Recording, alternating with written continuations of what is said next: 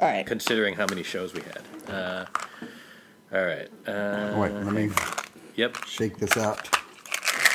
Oh, my God. All right. Well, that's as good an intro as any. Oh, God, you're not going to use his little tic-tacky thing. Oh, yeah. Oh, the rattle. Every week.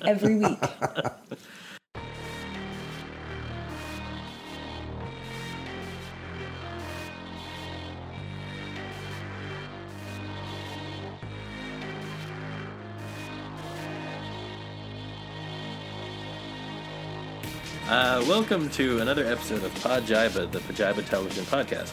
I'm Pajiba comedy editor Dan Hamamura. With me, as always, are Pajiba TV editor Tori Preston. Hello, Dan. Hello, Tori. And Super Fudge Dustin Rolls. What?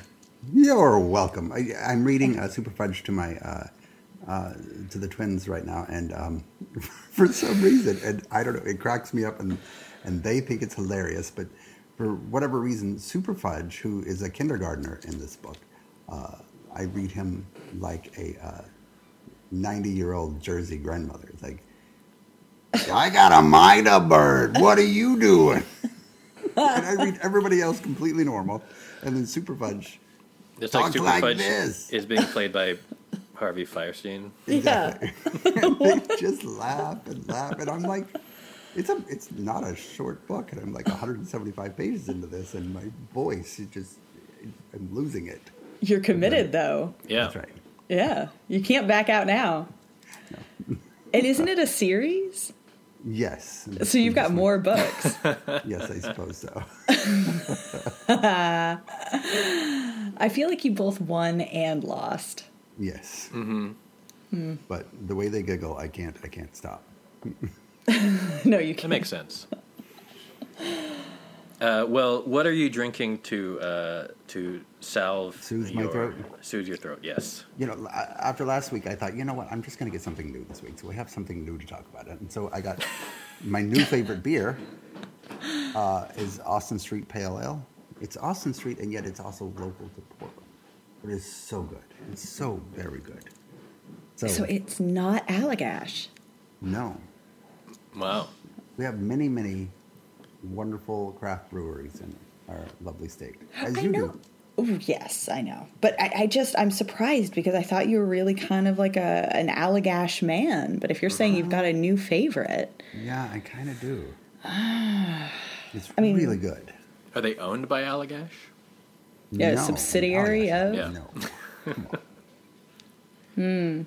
Maybe a disgruntled brewer left and started his own. It's like Magnolia Cupcakes. Yeah, it's like the lesser Allagash brother left and like started his own company, but he couldn't take the name. So now Ballagash. Yeah. Yeah. Do you guys know the story about Hydrox? I'm not going to tell the whole story, but I mean, I the know candy? it's Yeah. the other Oreo.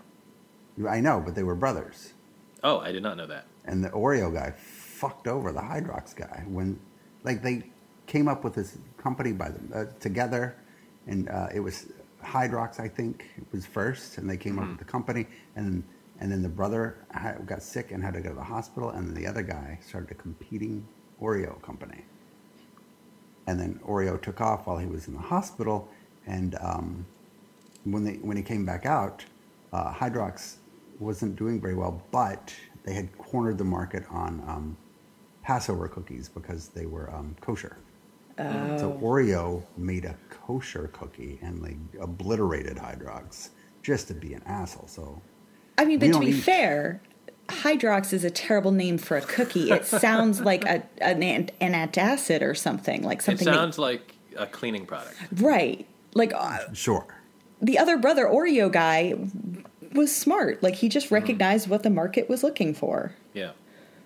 But same he didn't cookie, cut his but with brother a better in. name. He just cut his brother out while he was sick. So we don't eat Oreos in my house. Also, this is a true fact. Have you ever had like the Lady Gaga cookie? No. Or any of the other cookies? No. Besides the original? They're terrible. And you know why they're terrible? Why? Because they make you want to buy the original. You eat the Lady Gaga and you go, I just really want an Oreo. So you fucking go buy an Oreo after you buy the Lady Gaga. It's brilliant, but shitty. We bought some Chips Ahoy for the first time in a long time. I was just desperate for cookies, and that was all the like drugstore had. And really soft, right? No, not the soft one. No, because they have the crunchy, or then the red package is the chewy ones. They're types of, but like the classic crunchy blue container Chips Ahoy.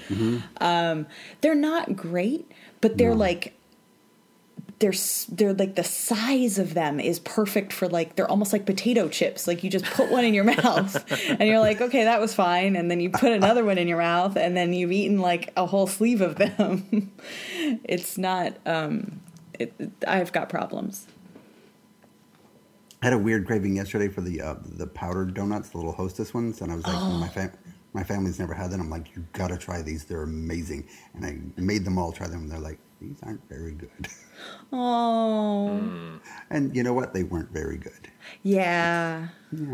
I kind of wonder about that. Like, is it like, do kids these days understand like devil dogs or, you know?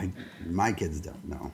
Because like they were never very good, but it was so exciting to get them, and they were like too dry, and you could barely swallow it because it just like dehydrated your tongue as you were trying to chew it.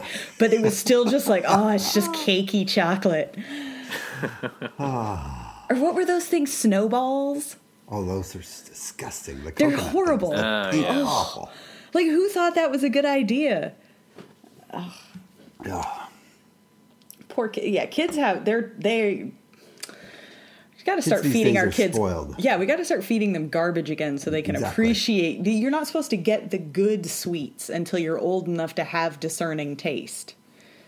Yeah, when you're little, it doesn't matter because you can't tell the difference. You can't tell the difference. It's got Little Debbie on the pack. It's fine. Yeah, those fake nuts and the brownies. Oh, so good. Although that does remind me, scrape those off. That does remind me of like and a friend of mine who is much more successful, and like her kids, like their favorite pizza place is like a super like it's from like a fancy Italian place. It's like, this is the best pizza. It's like, yeah, you're right, kidding. But also you're like 9. You shouldn't know that this is the best pizza yet. Yeah, you should be happy about DiGiorno. Yeah, but anyway, Tori, what are you drinking? Oh, I'm drinking some. I still had like a half a bottle of that red wine, so I mixed it with some seltzer. I made a spritz. Oh, okay. Is that a spritz? Is wine and seltzer? A spritz is whatever I say it is, Dan. Fair enough. Then why is it that one time that I mixed something with something, it was like, that's wrong? You'll have to be more specific. I don't know. There was one point where I mixed some kind of... Oh, no, because you didn't do it with seltzer. You did it with, like, club soda. Or, like, tonic. Oh, yeah, and that's not the same thing? No. Oh, all right. And then you were like, why is this awful? And it was like, well... Yeah. It was not good. So right. I understand. Yeah, so why are you blaming us? You were the one that wasn't happy with your spritz. Well, now that new facts have come to light, you know, I retract my statement. Revisionist history. Yes. I'm drinking the last of my Sapporo Pure, which has been, it's fine because it's light beer, so you know it can't lose the taste it didn't have. But no, it's good. It's like I got stuff to do, so I can't get, you know, I can't reach into the whiskey cabinet tonight. Aw. He's got more important things than us. Not more important things. I just have additional things. Your whiskey cabinet's so lonely. The whiskey cabinet will be just fine. We have many shows to get to. Okay. Before we do, Tori has some breaking news that is very important for all of you to hear. So, Tori, please take it away. Oh my God, you guys. Let me tell you the most important news you're going to hear, like, for a while. DuckTales is season 3 is finally being added to Disney Plus. So now you can finally watch all of DuckTales, including what I imagine is a thrilling series finale. I I'm very excited. And this has removed a serious thorn in my side. Longtime listeners will know that I've been complaining about the lack of availability of current DuckTales on the platform Disney Plus that I pay for. And so I'm glad this has been rectified, and I'll have to find something new to complain about. But in the meantime, I'm really excited to see how that show wrapped up. So that has been my breaking news. And how many episodes of DuckTales are there in total now? Don't quiz me, Dan. No, I'm just curious. I don't know. I mean, you can give me a ballpark. There's got to be like 60 or something, right? Isn't it like 20 episodes a season-ish? Oh, okay, that's a lot. Maybe less. I don't know. There was a lot. But it also aired in weird chunks. So I'd always feel like a season had ended, and then it was like, no, that was only the first 8 episodes, and there's another 12 coming or something. Oh, so, I see. They would like split up the season. Yeah. Okay. So it's a little hard to keep track. And then when they first added it to Disney Plus, I actually don't know if they ever fixed it, but I think like the entire first season was out of order. So people would have to. I remember that. Yeah, you'd have to post, like, you had to like find the correct episode order because Disney Plus didn't play it in order. That's like the what's it called? Happy Endings is still out of order on Hulu, the first season. Which you'd think, wouldn't at some point they just go in and fix it? Well, I guess the problem is that it's in the correct order that it aired, like on TV. Right. But that order was wrong because they did the thing where they're going to move up episodes that they think are stronger to, like, you know, save the show, even though the plot-wise it doesn't make any sense, right? So there's less Dave in the early episodes. No, it's just like they're like just broken up, and then like the next episode it's been like 3 months, and then the next episode it's like, oh, they're just broken up again, and then it's like this feels like a season finale, and it's like, oh no, and then this is clearly like a middle episode. I don't know. They didn't. It was weird, but we got 3 seasons, and that was magical. And why did they not give it a 4th? That's crazy. Anyway, speaking of shows on the air that have not yet been renewed, it's time for Tori's Kung Fu Corner. It's all of our Kung Fu Corner, Dan. Well, you guys are the ones who talk about it, and I just kind of listen. That's weird. You really should get up to speed on it. I feel like you'd really like it. Yeah, it seems I like think I would like into. it also. But anyway, Tori, please, episode 3 of Kung Fu. Okay. Let us know. So this episode was really fun because the show has still kind of got the balance where, and I'm impressed with how well it's keeping everything going, where we're getting more of the kind of overarching mystery with Zalon and the sword, and she kidnapped this professor, and so we get to see her in action, like using like thumb torture on this guy to like get, you know, news about, like, details about the other like mystical weapons and stuff like that. But you also get to see Nikki continuing to make amends with her family and get involved, like still kind of doing the research into Zalon and the mystery. And she now knows that Zalon and her like master were sisters. So she's like very disturbed. But then there's also the kind of like just local street level like crime that she gets involved in, and it's always nice because she's not like a vigilante, she's just kind of like it's very much more social justice. And so in this case it was the kind of case of the week was a woman who was being poisoned for trying to start a union at a clothing factory. And so the 2 main things I think to know about this episode are, 1, it starts right off with a training fight between Nikki and Henry. So that was very attractive.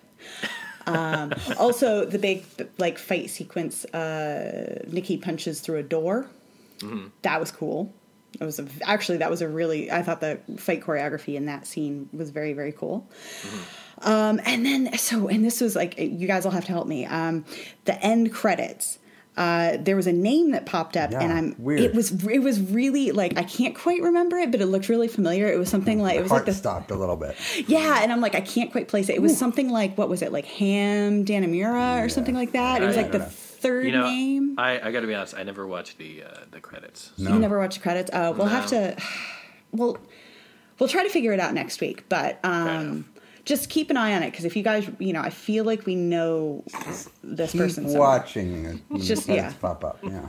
Yeah. So I'm not saying the credits are the best part of the show, but nobody has time for credits. It's it's squished down in like the bottom third of the screen while they're playing the promo for next week. So how do you? Not when you're watching it on CWTV.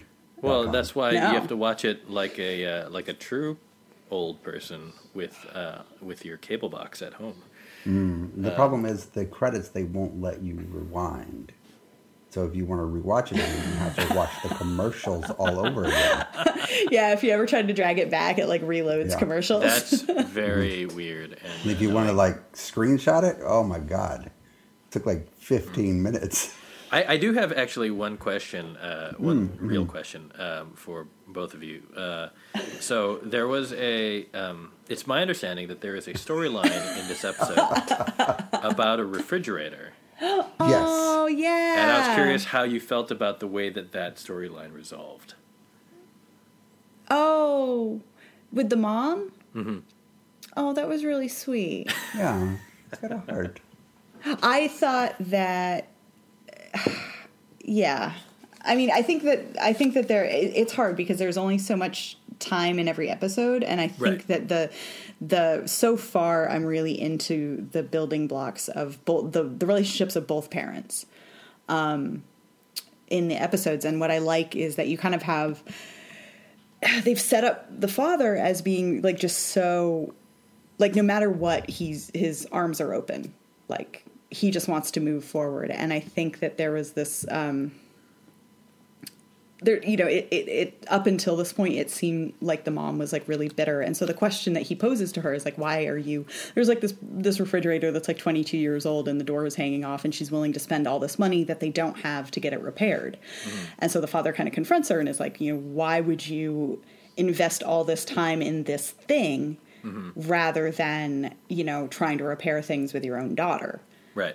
And it's such a beautiful moment, and you're just like, yes, why, woman, why? And then he like walks off, and she's crying. And how did she put it, Dan? I think she says it's not a thing. Yeah. As she's putting up photos of her kids. Yes, that's what you heard. That's what you heard happened. Yeah.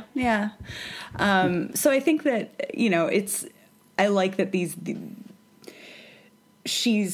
you're getting glimpses of the softness and her priorities, but it's in ways where none of the other characters see it. Right. So it's nice. Like the audience is being able to like kind of start to embrace her, even though, like this isn't gonna, the challenges in terms of the family dynamic are not going to go away anytime soon. Right. Oh, we got some friction this week between Henry and Derek. I don't remember if Derek's his name, but he looks like a Derek. Evan, I believe. Evan, you've heard, yeah. Derek to me. Yeah, he's kind of got Derek energy. Yeah. A little bit. Or like a Trevor. Yes. or honestly, like a Chad. Oh. Yeah, there was a little bit of light jealousy, but nothing that's nothing too toxic. It's just very. I've known her since we were young. I just want to ask him about his suit. Also, Althea has a secret, and it's probably it seems like it's gonna be really sad. Mm-hmm. She's keeping some stuff from her family, and we got to meet the brother's boyfriend, Ryan's boyfriend. That's true. We did get to meet his boyfriend Joe. Is what I hear. Is what you hear. So again. So much happens every episode, but it's all very well balanced. You get like movement in all quadrants. All right. And also thumb torture. Right. So you get a little bit of everything. Yes.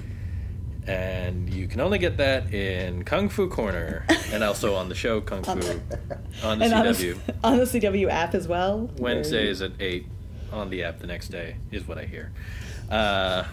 From a show about... I don't have a transition.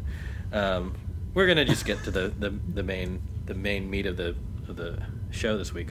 Starting off with Rutherford Falls. Oh. Which premiered on Peacock last week. This is the new comedy created by Mike Shore, Ed Helms, and Sierra Teller hope I'm getting her name right. Sierra Teller Ornelas. And it is a sitcom set in a small town called Rutherford Falls. The main character is Ed Helms, who plays Nathan Rutherford. He's a descendant of the Rutherfords who founded the town. He's joined by Jana Schmieding, Michael Greyeyes, Jesse Lay, Dustin Milligan, and it becomes this story that's fundamentally about how you preserve history, and it's the clash is between, kind of in a lot of ways, between Ed Helms and Nathan Rutherford and Jana Schmieding, who plays his best friend, a woman named Regan Wells, who is Native American. And it's kind of the way that, he's worried about the way that his history is being portrayed, and like kind of preserving the folksy, cleaned up image of the Rutherford family. And meanwhile, Regan is trying to she has a museum that's in like the little corner of the casino, and she's trying to expand it, and she wants to, she's trying to preserve her own history. And even though they're best friends and they love each other, they come to odds because it turns out the histories clash in a lot of ways, as you might expect. And Tori, I know you haven't seen it. Dustin, I think you said you watched half or so. 6 episodes or 10. Okay. 10 episodes. And for me, the standouts were really Jana Schmieding and Michael Greyeyes, who plays... his character's named Terry Thomas. He's kind of the head. He's kind of like the head of the casino, so he's kind of he's the business head as far as kind of what the native tribe is doing, and they have plans for the town and what they want to do. And it was really interesting because the show is still Ed Helms' show and he's the lead. There's a character who in 10 years ago, 20 years ago would have been just I don't want to say villain, but antagonist at least, because he's the most diametrically opposed to Ed Helms. But smartly, and with a Sierra Teller Ornelas is Native. I think half the writing staff or so was Native American, and so it's really cool because it's just as much their story as it is Ed Helms' the white guy's story, basically. And so even though they're at odds, even though he is, in a traditional narrative sense, the primary antagonist, you get why he's doing what he's doing. And his performance is great. So it's like you're really on his side for most of it, which is pretty great.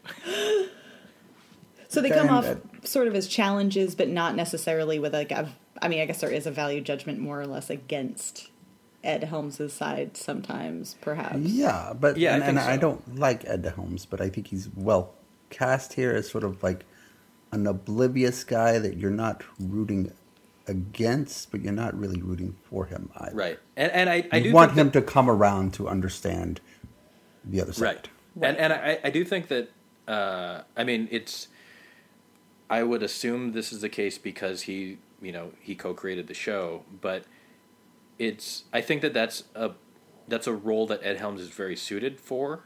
Mm-hmm. And I think my guess is that he understood that going in, which is why, he is kind of perfectly suited to be this kind of guy who is, ultimately well-meaning, but enough of a doofus that you can that you don't mind rooting against him when he's clearly wrong.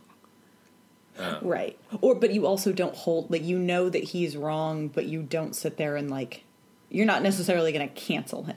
Right. Like, there's something, he has a particular quality where you're kind of like, of course you're wrong. You just you'll figure it out. Like, come on, buddy. Yeah.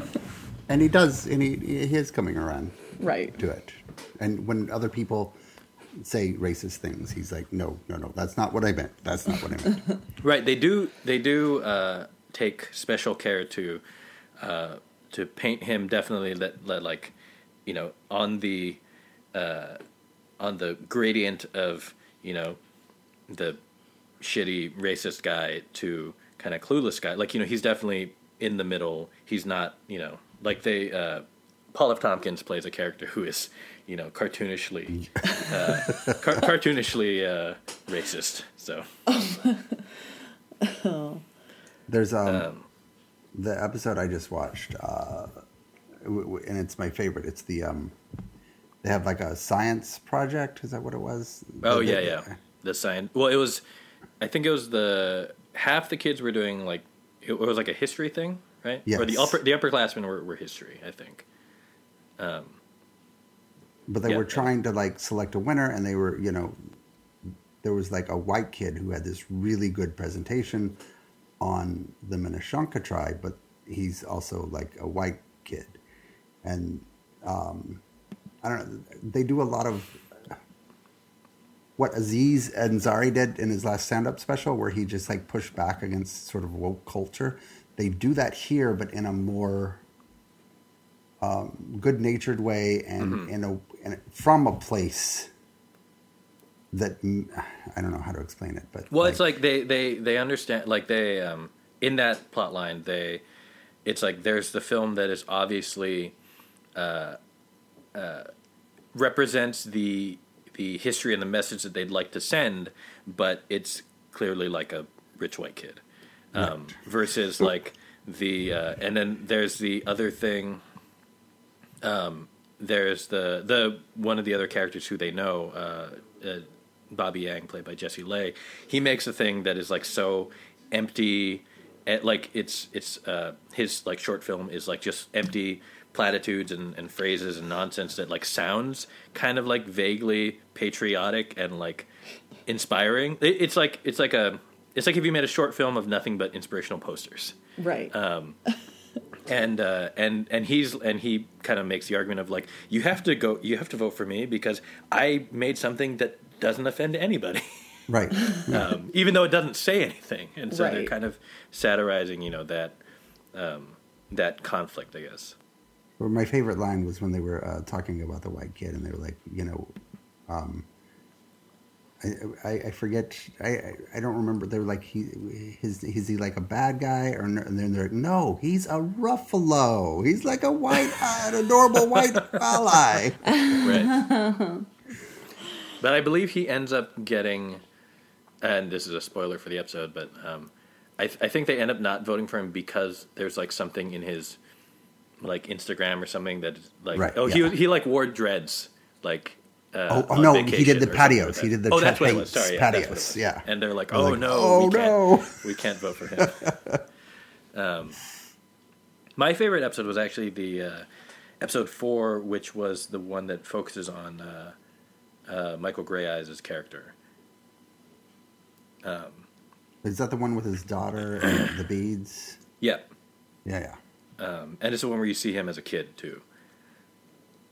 Because up to that point, he had been kind of. I mean, I think you got up to that point that there was more there than just him being the villain. But he was, in the first couple episodes, he was a little bit more the antagonist villain. And then that episode, which is centered around his upbringing and like why he, essentially why he's so ruthless as a businessman. And it's, I don't know, it was a cool episode and kind of like timed at the right place in the season. So at that point, you're like, oh, okay, I understand everybody now. Yeah, that's it. I mean, it's not as funny as, I guess, other shows, but I think it's it's got the heart, and the message, I think, is clearer than most. Yeah, I think so. And I think if you have really Peacock, you should check it out.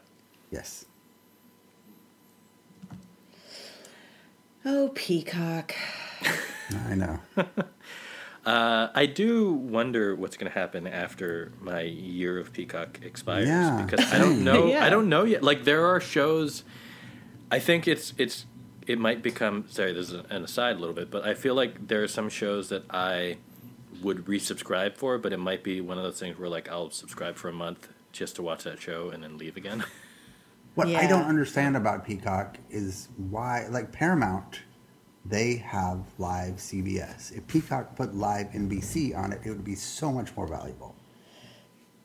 Because then you could watch the football, or you could watch the award show, or whatever local news or whatever. Huh. Right. But there's nothing live. You can't even watch Saturday Night Live on it. You have to wait and watch it the next morning. Mm-hmm. Yeah. So if they renew Rutherford Falls, like, do we know if this is a one season or if they want to do more? It's definitely built to have another season. I mean, Okay. They reach an okay ending, like, but it's not a series finale. Okay. But, like, so if they renewed it, would that be enough to keep you subscribing? I would definitely, if I was not subscribed, I would definitely come back for it. Put it Okay. For that month, yeah. I'd come back for that month. Because, but Peacock had, like, all the shows on Peacock that I watched so far are things that I would come back for, but it's like Rutherford Falls, Punky Brewster. I have not sampled Punky Brewster yet, so I can't say. AP Bio, I would come back for. What's the? Oh, Dustin, you need Punky Brewster. I forgot that you love that show. And what was the other one? There was at least one more. I don't remember. Anyway, yeah. Well, those two at least. But and then, like, if they do another Psych movie, I'll come back and watch that. But Yeah. But it is weird that there's still no, like, killer show, and I mean, the reason why I use it right now is mostly because I bought a year. A year ago. $25. Yeah. Yeah. Yeah, they bought themselves some time with that rollout strategy. Because, like, $5 for a year is a great deal.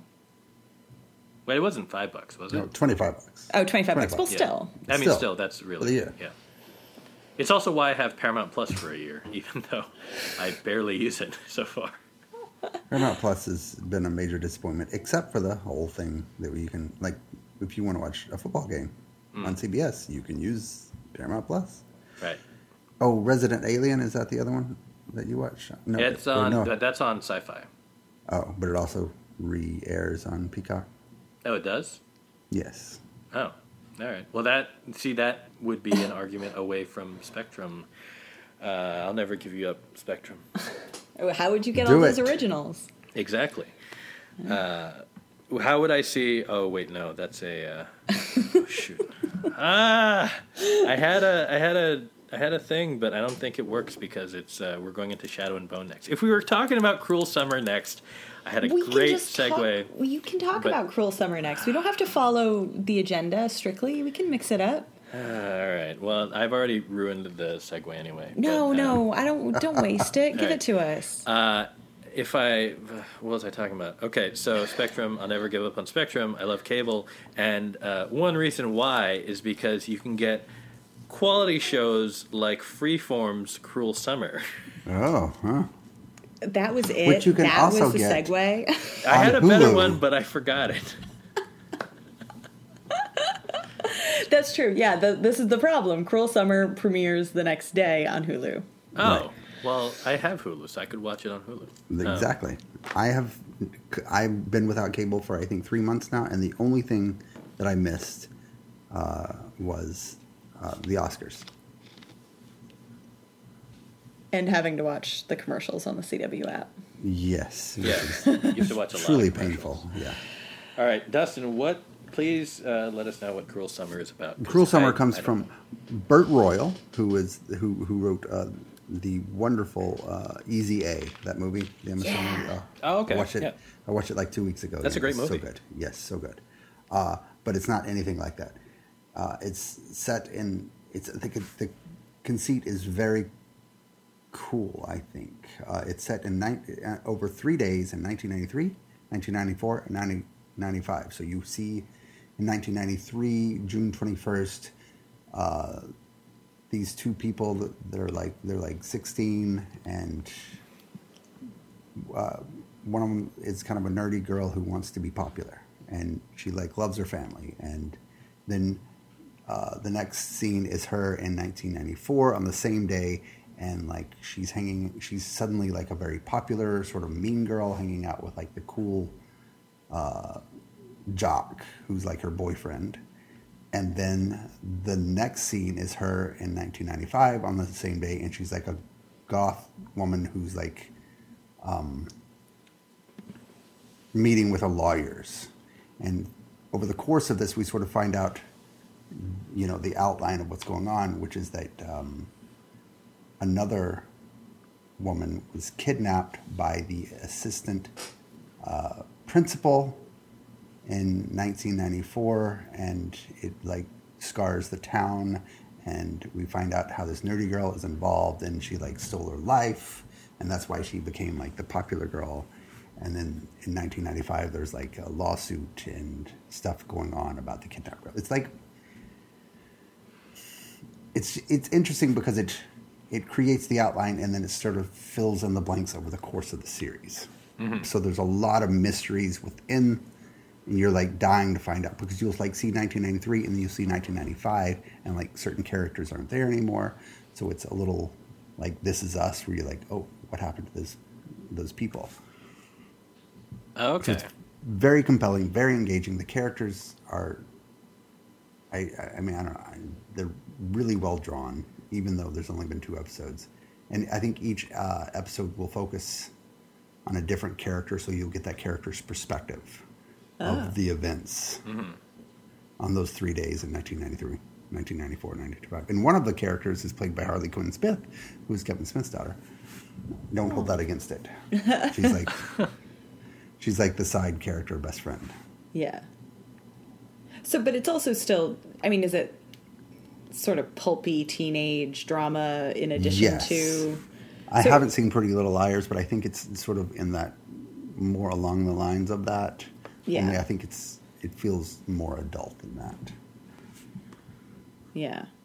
From what I understand. I don't know. I'm pretty sure Pretty Little Liars is kind of adult. I'm like, okay, half of them like were probably sleeping with teachers or something. I don't know. Okay, fair, yes.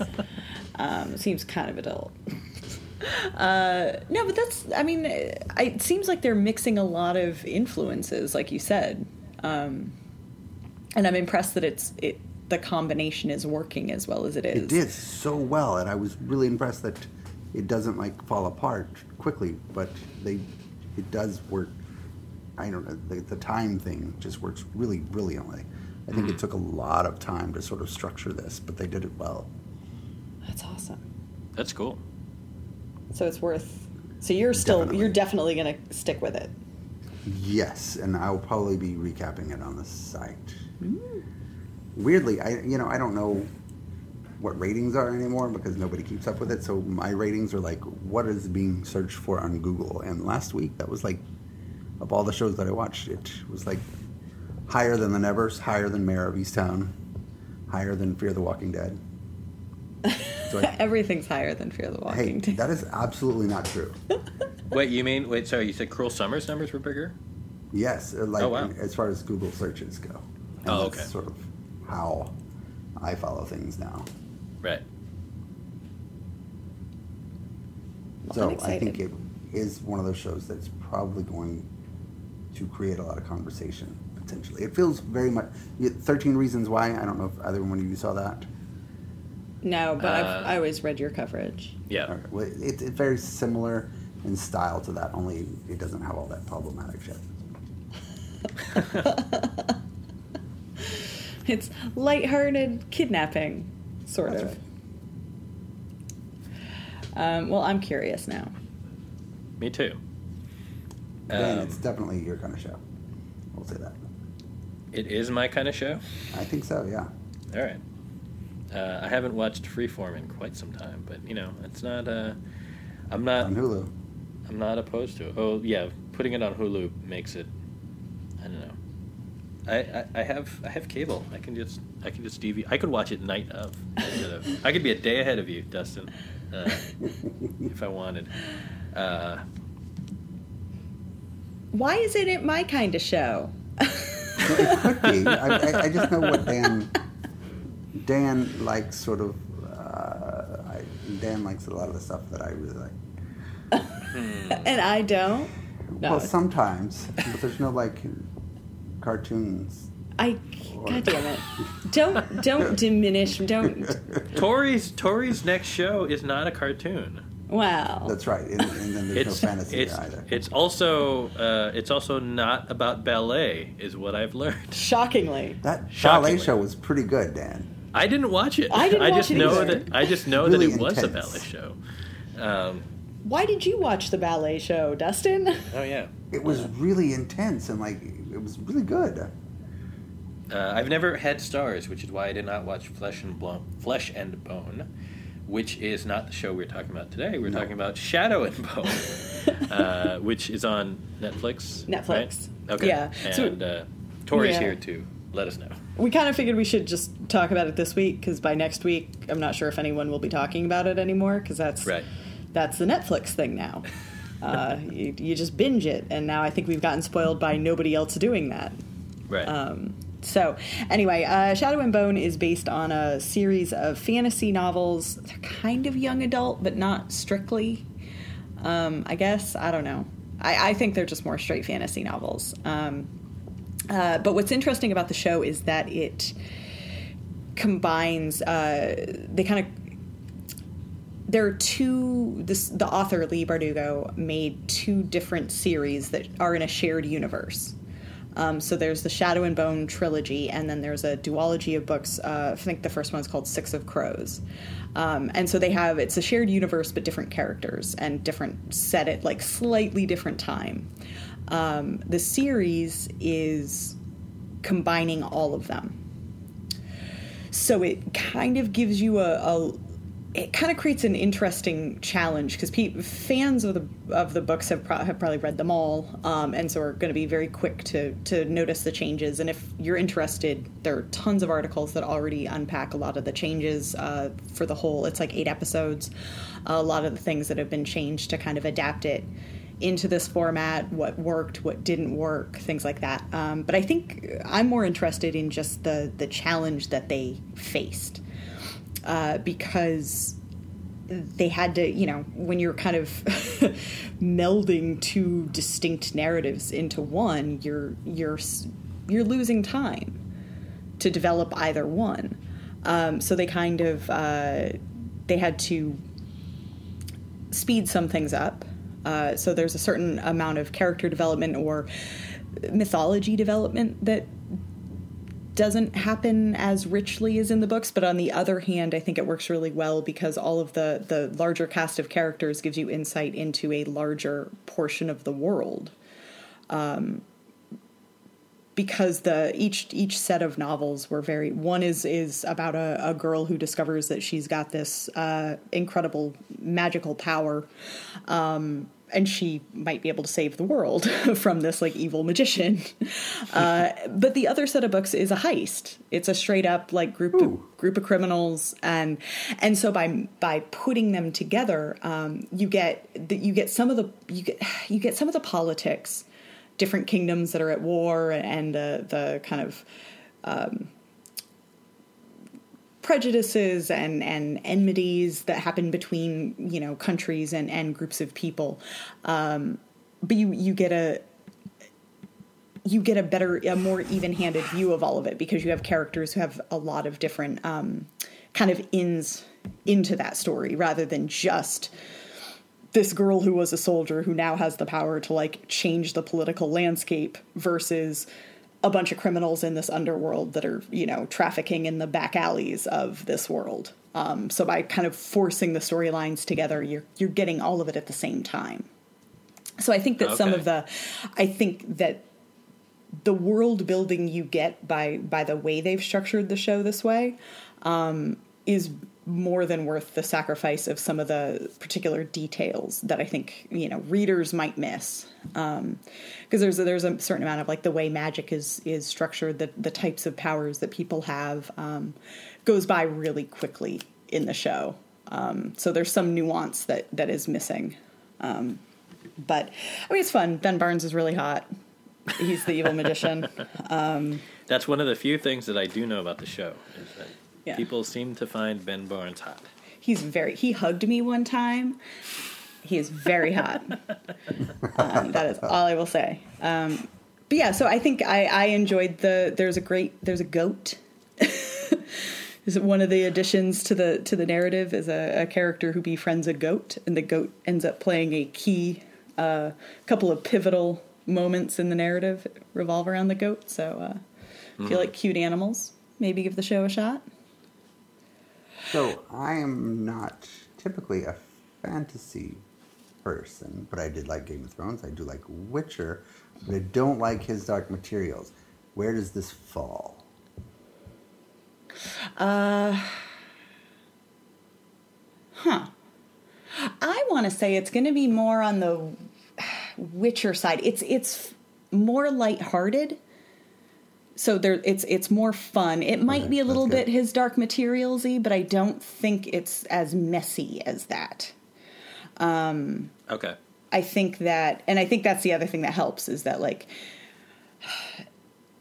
by including the heist characters into it, it gives the show a bit more balance. And so basically those characters, the characters are the same, but they rewrote the story to give them an excuse to be a part of the Shadow and Bone story.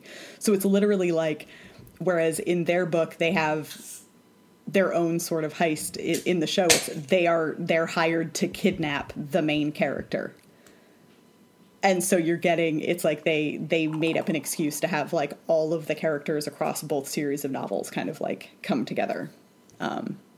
And so it makes it a lot of fun. It also means like if you know the books, you're not necessarily going to know everything that happens. Is this one of those things that's going to run for like years? I think it's going to get renewed. I think it has to. It's not a satisfying. I mean, they do not cover the material of the books in the first season, and it definitely ends on the sort of cliffhanger like that they're expecting to continue. Okay. And I hope they do, because I think it's a lot of fun. It also is like, for the young adult, like you're expecting the romance stuff, and the show cleans up the romantic elements that were really kind of annoying in the books. Like the main love interest was kind of a fuckboy. And Ben Barnes is the other one, and like they make him like he's evil, but they kind of give him a little bit more depth. And they make the main love interest like, because again they had to streamline that main storyline to fit in all of these other storylines. Right. So they took out a lot of the like, where sometimes books kind of drag on and they throw in complications just to drag things on. They got rid of a lot of the like characters being assholes for no reason. So it's like the main love interest. I'm like, I actually really like you. Like you didn't annoy me at once this entire season. Okay. Like I support you. So yeah. Well, it sounds like the changes they made were mostly like positive. Mostly positive. I think, like I said, I think there are some things that, fans of the books might miss. Right. And there's some stuff they, and this is where I think it gets a little interesting. They made a really conscious effort to make the show more diverse than the novels necessarily were. And with the author's blessing, like she's an executive producer, like she helped adapt all of it. Okay. So she was involved, but some of it comes across as a little more shallow. Because they don't have the time, and it's not based on they're shoehorning some stuff in. So it's the kind of thing where like, I appreciate it. They cast the main character, who was white in the books, Alina, they made her half Asian, and wrote that as sort of part of the war that's happening with the country. There's a lot of just prejudice and racism going on, and so her country she was an orphan in is mad at, they call them the shoes. And so even before they find out that she's got this magical power, like, people are just like saying mean things to her about the shape of her eyes and stuff like that, and like making her go to the back of the food line and things like that. And some of it comes across as just very surface level othering. Okay. And it's like she was already going to be othered as soon as she gets her powers and all this other stuff. And it's not a problem, but it's like, I'm glad the show wanted to kind of develop the world and have a more diversity. But it feels like they kind of didn't have time to fully develop some of those ideas. So some of the execution ends up being a little, especially in the first few episodes, it's just a little shallow. Got it. Okay. Yeah. Like, I appreciate that they're doing it, and as the show goes on, I think the themes continue to develop because you get to know the world better. But yeah, in the first few episodes, you're just kind of like, you don't know enough about the world to quite understand why,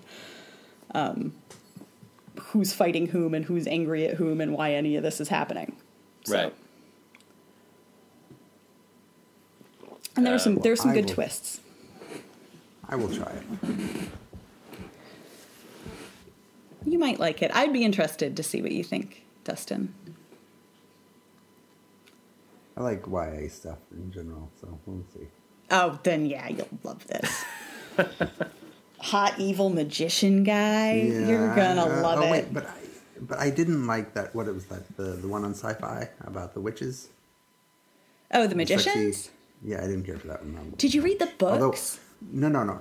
I didn't like the first season, and then I stopped watching it, and I heard it got much better after that. Oh, it got so much better after the first season. But I loved the books. Yeah, I don't read fantasy books because, you know.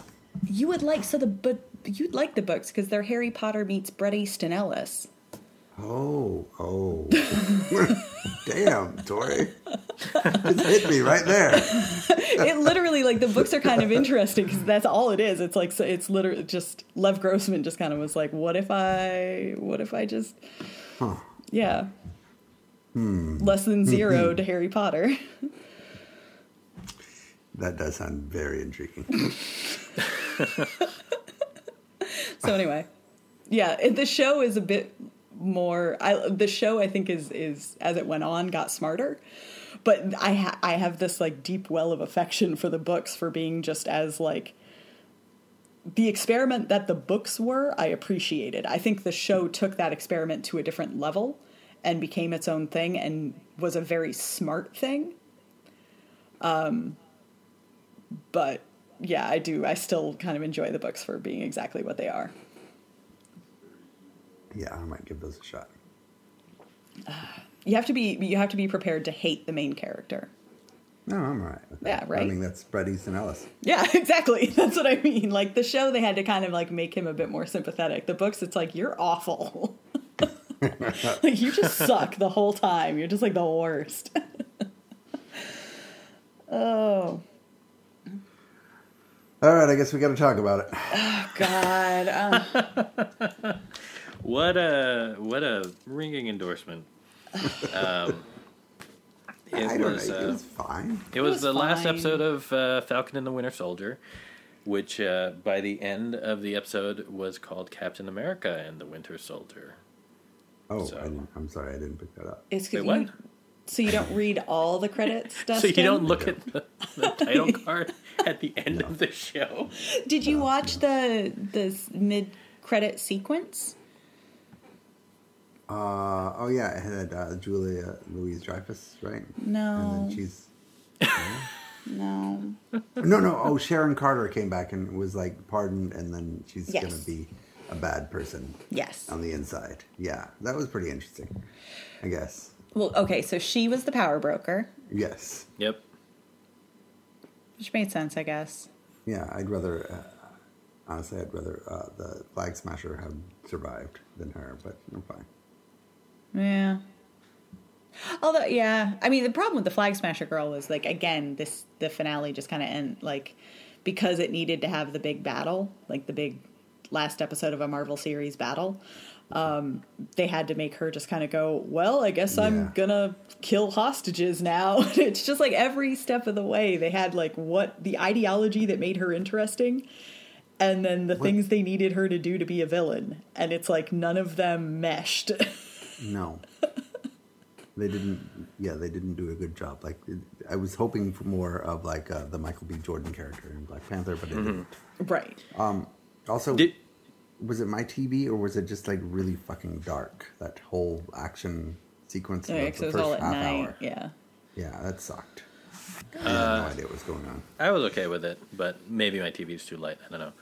Did we talk about the theories that are the fairly compelling theories about like what might have been lifted out from that storyline, the Flag Smasher storyline specifically? I don't think so. I don't remember if we did, but the Brian touches on it in his recaps on Pajiba, which you should read if you haven't. But there have been a lot of people who have kind of dug into it, and there's all unconfirmed, but there's fairly compelling, at least circumstantial evidence that the Flag Smasher storyline was the most affected by the pandemic. The short version being that it doesn't entirely make sense because it's kind of choppy and we never fully get their motivations.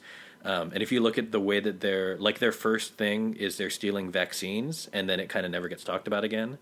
The other thing being that the woman who played the woman who dies in like the camp that they're trying to save. Right. The old woman, but that actress is the woman who played. I'm forgetting the character's name, but the pilot in Perry Mason. Oh yeah. And so it's like she's a big actress. She's not an extra. So clearly she had some kind of storyline that probably got cut. And the prevailing theory is that there was probably some story about some kind of virus, whether a weapon or not, or if it was just like a natural pandemic. But like the idea being that they didn't, for good reasons, didn't want to do that storyline after a pandemic. So, yeah. So, and it's too bad because that storyline ends up. That's how we end up in a place where we get them as kind of generic bad guys, but they don't get to be anything beyond that. Right. And you don't really get we're getting a bit of insight into sort of the geopolitical landscape, post, but you're not, even though we get to see a couple of their kind of encampments or whatever, we're not really getting a full insight where it's like, I know that life is hard for them and the resettlement is moving them around and stuff like that, but there's still not enough detail on like, what would compel people to take super soldier serum and go out and what did they want ultimately? Yeah, I mean, other than kind of like one keep world. But I think that makes sense. I think that but there was one other thing that I wanted to mention that was we kind of talked about it pre-show a little bit, but not to bring in that conversation, we don't talk pre-show. It's all on the podcast. Don't worry about it. Live. But that there, at least for me, there's a sense, and I wanted to see how you guys feel about it, that this is kind of the way a finale for a Marvel show probably has to be, where because it does have to end in a big fight, so you're going to have a big fight, and then it has to move the chess pieces around for the next thing, for the next show, for the next movie, whatever it is. So, I think I was still entertained overall, but also, it's tough because they have to do those things. So it has to serve that as well as trying to be a finale for the show. In the way that the same thing happened with the WandaVision finale, where it wasn't, it ends up being a Marvel movie at the end, which of course it does. and I don't know. I mean, it's a tricky thing for them, I think, is all I'm trying to get to. I think it's going to be interesting to see, because I think you're right, and that will be something that we'll see in all of the Marvel series. Like, I'm curious what that will look like for Loki and Hawkeye and some of these other things. But I also think, for me at least, the difference between WandaVision and Falcon and Winter Soldier was that, like, while yes, WandaVision ultimately succumbed to having to do the Marvel movie in its last hour, it still, in some ways it was bad because it felt like a departure from what the show was, but on the other hand, I felt like I had a firm grasp of the show's through line up until that point. Right. So it was like the show, and I feel like that's what never quite gelled for me for Falcon and Winter Soldier, because in some ways it didn't have its own perspective. It always kind of was trying to be a Marvel movie. And it really, what made it, so it was almost the inverse that happened, where the moment, the episode of the show that stood out from the rest was, I think, the 5th episode, the one where it slows down and it's like Bucky and Sam working on the boat. Right, it becomes mostly a character drama. It feels like a TV show. Yeah. and so, you know, and that was the one episode that worked so well for me. So it's kind of funny, like, this kind of culminated in the big fight and moving the chess pieces to set up for, you know, 4th Captain America movie and all this other stuff. But on the other hand, like, other than those final chess pieces, every other episode of the show could arguably have been that. Right. Except for episode 5. Right. So this one, maybe it just, so maybe that we're just going to continue to see that struggle of figuring out how to balance, like, you know, are you going to try and be a movie the whole time that just happens to be broken into chapters, or are you going to be a TV show that just ultimately has to kind of look like a movie at the last minute? Right. I just want to say that the big speech at the end, I watched it and I was impressed with it, and then I called my wife in and said, because she's not watching it, and I was like, you really only need to see the speech to understand basically the entire what transpired over the entire course of the series, and it's really good for a Marvel movie, not like it's not a great speech overall, but for Marvel. Yes, it was like, I thought it was like, oh my God, this is pretty cool for like a huge thing to make these sort of statements. Yeah. Right.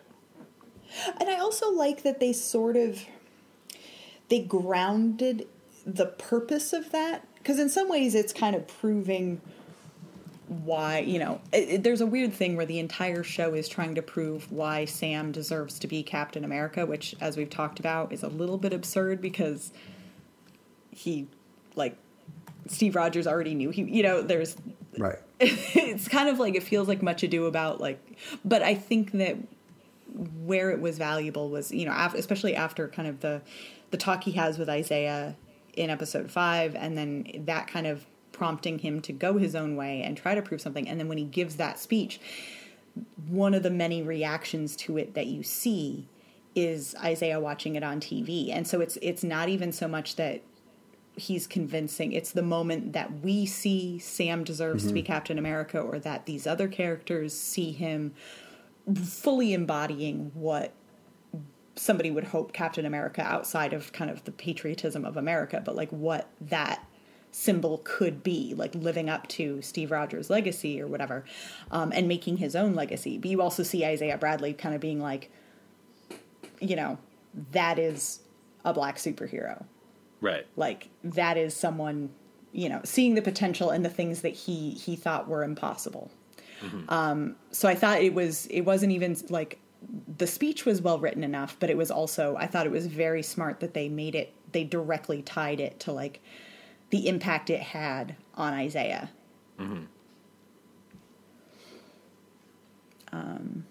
Yeah.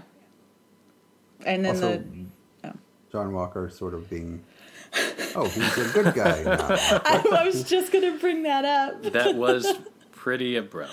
The one benefit, and I agree that, you know, maybe it didn't have to go that way, but The benefit is that this does mean that we will get more Wyatt Russell in the MCU. Yes. And I'm which okay with that. That I am a fan of. And just because he may have learned a little, I don't think he's learned that much. He'll still probably continue to be a bit of an asshole. Yes. Who's also maybe best buds with the Winter Soldier. No. They were just like They were a little chummy. joking around. It was it was uncomfortable. I was like, just because you decided to save people for once, like, it doesn't mean you get to be chummy with all the Avengers. Like, come on. I don't know. Unless they play it in a way where, like, the next time we see him, he tries to be chummy with them, and they're just like, who are you? Who are you? A U.S. agent, guys. Yeah. I mean, look, if they are going to set up sort of the bizarro Avengers, I'm the Thunderbolts, I'm into it. Or whatever they're trying to do. I think that, having some vaguely villainous superheroes popping up could be a lot of fun. Yeah. So I'm glad he's not totally gone. But they also, they didn't have to kind of give him that much of a redemption in the end. Right. I don't mind him saving people. Like, I feel like every character should have that moment of, like, the possibility of change or whatever. It was more the reaction from Sam and Bucky. Right. Like, nobody's gonna question. Is this more dastardly, not dastardly, what's the word? Is this more heinous of a role reversal from a heel to face than Jason Statham in the Fast and Furious movies? Which I know you guys have clearly seen. Oh, no, I have. I've seen, but they did that with everybody in this Fast and Furious movies. But Jason Statham murdered Han. Oh, yeah, okay. And the fact that he's alive, it turns out, does not take away from the fact that he murdered Han, was coming after all of them, and then one movie later, it's like, oh, he's on our side now, it's fine. Yeah. I mean, it's Jason Statham, so I understand it, but still. Right. Yeah, it's harder because it's more obviously bad on Jason Statham's part, but on the other hand, because he killed a character that people loved. Right. But on the other hand, and John Walker just killed some rando that we had no emotional tie to. But on the other hand, John Walker is not Jason Statham. That's true. Yeah, it's a real tough one. What if they'd cast Jason Statham as U.S. agent? I would be all about the redemption arc then. I'd be like, yo, he helped you out. That should be Jason Statham and the Winter Soldier at the end credits. I would watch that show. I'm not going to lie. Okay, practically speaking, and I know it happens in the comics, how the hell do you operate wings and drones and a shield? Feels like it's too much. He's very skilled. He's very dexterous. Yeah. How do the wings work? I don't actually know, because Falcon was not a character I paid attention to in the comics. I don't know. That something that Tony Stark made? I don't remember. Probably. I mean, I so much of it kind of got melded to fit with. I mean, Falcon pre-existed, but a lot of where the comics are now has kind of melded to fit with the MCU. So yeah. Yeah. He's just good. He's good at his job. He knows how to do it. He's very good. I did think some of that the battle, like when he's flying in the helicopter and some of the action worked because you're kind of seeing him having to balance all of these different things. I thought that was... Right. And you're getting to see kind of like the combination of like how all this stuff can work together. Right. How he can... Yeah. And similarly, you finally see... Because they kind of... And I'm glad that Brian called it out in the recap because they've... they definitely have been sort of nerfing Bucky all season to like make it seem more challenging when the super soldiers are fighting him, and it's like, I get that you all have the same serum, but like he's got a Wakandan arm, and like literally 80 years or whatever of like just being an assassin. Like these fights should not be that hard. So I think like in the finale, when even though it's just like him kind of punching some super soldiers, it finally felt like a real fight. Right. Well, but speaking of Wakanda, that suit was not good. Everyone hated it. I didn't mind it. I thought it was fine. I thought it was fine. With it. It looked like what is those red, white, and blue icy pops that you get from the ice cream man? Oh, yeah, like the rocket pops or whatever they are. I've never had that. Are those good? Yeah, when you're 12. Yeah, I don't know. We didn't really have like I mean, I guess we had ice cream trucks, but I don't know. It wasn't like a big thing in my childhood. So we didn't have ice cream trucks. We didn't have neighborhoods. We definitely had ice cream trucks. We had creamy stands. Everybody got the rocket pops and those orange push-ups. Oh, I do remember those. Those are so good. No, Are those the ones that they're like orange creamsicle? Yeah. Yeah. Oh, man, those are amazing. I had some of those. No, all of our parents would just go and get the like 20 count of the popsicles in the tubes. Oh, it was like Otter Mr. Pops? Grape. Yeah. Or Otter Pops was one of the brands. There was Otter Pops, and then there was a different version. Yeah, but those. I remember those too. Those were, I don't think they were good, but No. they were novel. They were great. They were not tasty, but they were great. They were just flavored sugar water. Yeah. Yeah. So, I don't know. I mean, it's a show that's done. It's a show that's done. We don't have to talk about it ever again. Yeah. And we can look forward to Loki being amazing for like 7 episodes and then sucking in the end. Don't know. What if it just gets better? I'm really looking forward to Loki. I'm really hopeful. Maybe. I don't know.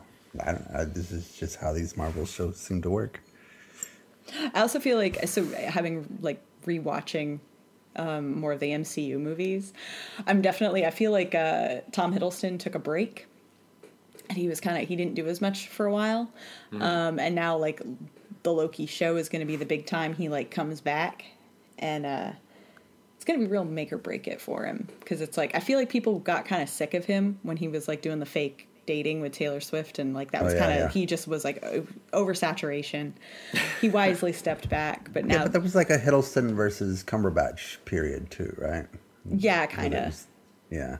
Yeah. Weird times. Which wasn't but it wasn't fair, because so everyone loved Cumberbatch because of Sherlock, but like they just loved him in that role. Like they somehow made Sherlock sexy. It's not that Cumberbatch on his own is particularly sexy. So then they hire him to play Doctor Strange as Sherlock Holmes.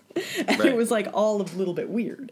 But so that was like people wanting him to be sexy, but that's not really what the movie's the role was. Whereas Hiddleston, I don't think anyone thought he was sexy. And then for some reason Loki became a sex symbol. Right.